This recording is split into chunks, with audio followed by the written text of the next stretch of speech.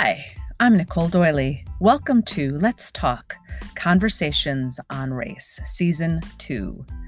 Since the death of George Floyd, there has been a tremendous amount of racial unrest in our country and really all around the world. 76% of Americans say racism is a problem. And many are genuinely asking, perhaps for the first time, how did we get here? The mayor of New Orleans, Mitch Landrieu, said, centuries-old wounds are still raw because they never healed right in the first place. Well, I believe part of the healing will come through conversation. As we talk and listen, individuals will change, families will change, churches, businesses, politics, and culture will change.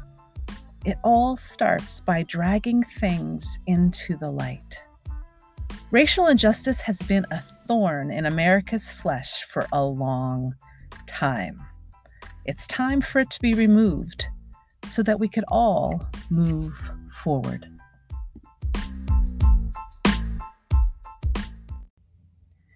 In 2015, white supremacist Dylan Roof opened fire at one of the oldest Black churches in America. 9 people were killed. His website displayed pictures of himself with Confederate flags, causing South Carolina to finally remove the Confederate flag from its state capital. Then, in August 2017, Unite the Right marched in protest of the removal of the 6-story statue of Robert E. Lee. The removal of this particular statue is still tangled up in courts, but many other Confederate statues have been removed since, especially in Richmond, Virginia, the former capital of the Confederacy. After the murder of George Floyd, grassroots movements began asking for the removal of more and more statues. Statues of figures whose backstories offend millions of Americans. Actually, their backstories should offend all Americans. And it's not just happening in America. Statues of Leopold II have been removed all over Belgium. He laid claim to the African Congo, enriching himself in Belgium with the ivory and the rubber he found. And in the meantime, he killed over 10 million Congolese. Anyway, back to America. At one point, President Trump asked Robert E. Lee, Stonewall Jackson, who's next? Washington? Jefferson? And I actually think that is a legitimate question. Who next? We place statues of heroes in public places. Statues of famous or infamous people go to the museum. But statues that evoke pride are placed in public squares. So we're not talking about erasing history. We're talking about the location of the statue. Who gets to be a hero and who decides? We are all flawed. So when do a person's flaws disqualify him or her from being given hero status? I think the answer is, it depends on the flaw. Researchers asked thousands of American children and adults across the country who their heroes were. The people that they mentioned were largely the same across the board. And what did they have in common? Quote, the people who came to the fore are those who acted to expand rights, alleviate misery, rectify injustice, and promote freedom.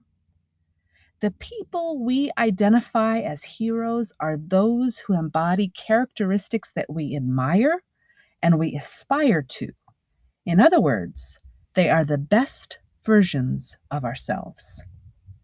The Confederate generals are known for leading a rebellion against the United States government and demanding the right to own people.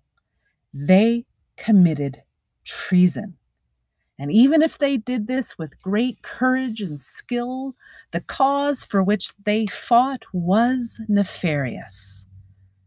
They are not heroes, and their statues should be removed from public squares and placed in museums. But what about George Washington and Thomas Jefferson, both of whom owned slaves? We are not going to give them a pass because, well, everyone was doing it. First of all, not everyone was doing it. There were plenty of people in their day who raised their voices against slavery, including other founding fathers.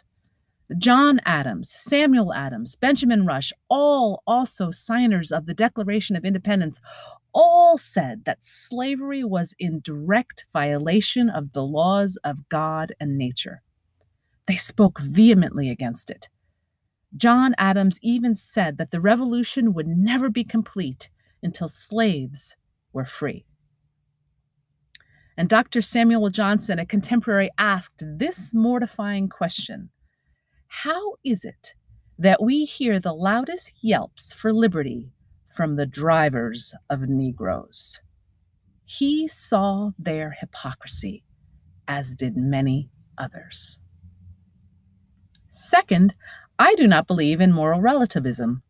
We do not conclude that something is right just because lots of people are doing it. There is a modern sex slave industry and modern slavery, and most of us believe that these are wicked things. And if they are wicked today, they were wicked yesterday.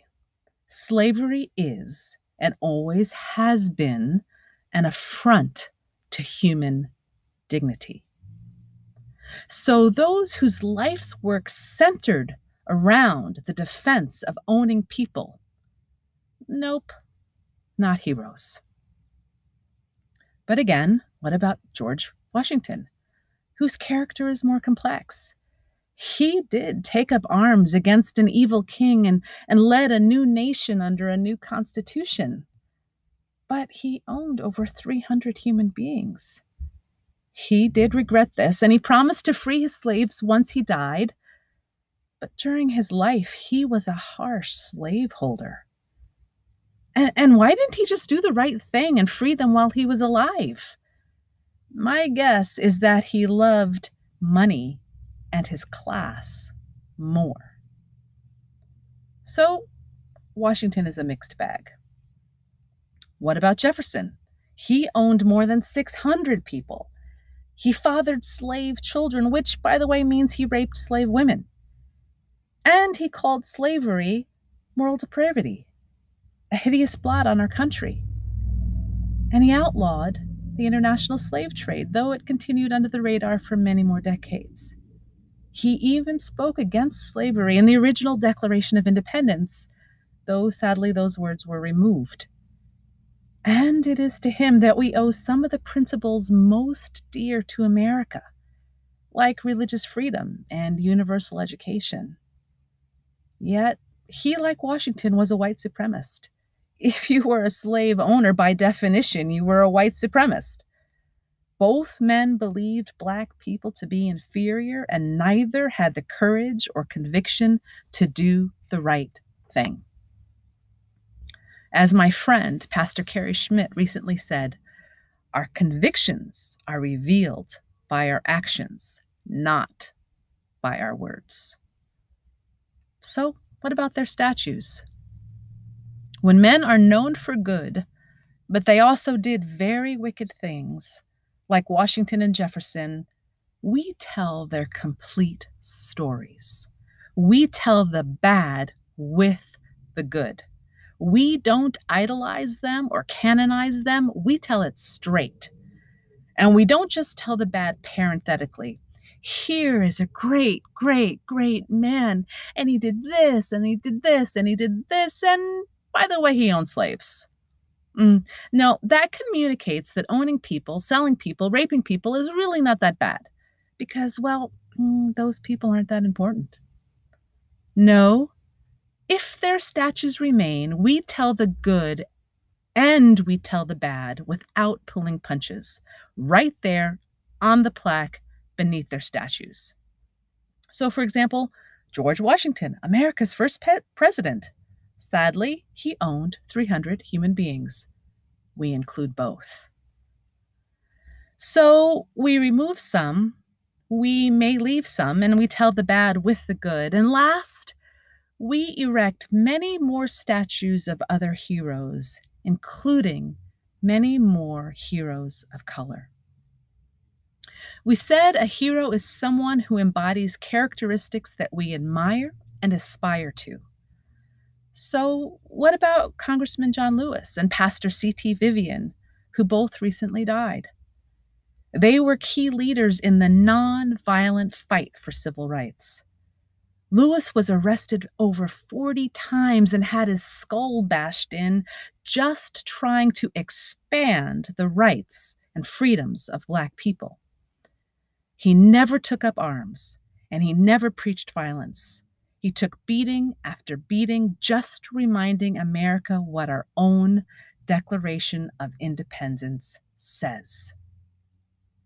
What about Sojourner Truth, a runaway slave who became a preacher and dedicated her life to speaking and writing about the rights of Black men and women? What about A. Philip Randolph, who helped gain African Americans better employment and better working conditions and helped to end segregation in the military?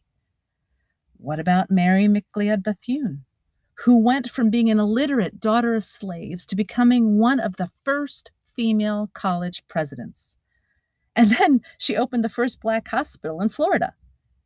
When she died in 1955, one newspaper suggested the story of her life should be taught to every school child for generations to come. These are just a few of thousands of Black heroes who helped to make America what it is. We need more statues of people like these. Statues are powerful things. They tell stories, they evoke emotion. They represent the people we want to show off as a nation because they made us better. I'm going to end by reading what the mayor of New Orleans, Mitch Landrieu, said upon the removal of that city's Confederate monuments. Quote, "The Robert E. Lee, Jefferson Davis, P.G.T. Beauregard statues were not erected just to honor these men, but as part of the movement which became known as the cult of the lost cause. The cult," he said, "had one goal: through monuments and through other means, to rewrite history, to hide the truth, which is that the Confederacy was on the wrong side of humanity." He said, "It is self-evident that these men did not fight for the United States of America. They fought against it. They may have been warriors, but in this cause, they were not patriots. These statues are not just stone and metal. They are not just innocent remembrances of a benign history. These monuments purposely celebrate a fictional, sanitized Confederacy, ignoring the death, ignoring the enslavement, and ignoring the terror that it actually stood for." And he said, in the second decade of the 21st century, asking African Americans or anyone else to drive by reverential statues of men who fought to destroy the country and deny that person's humanity seems perverse and absurd.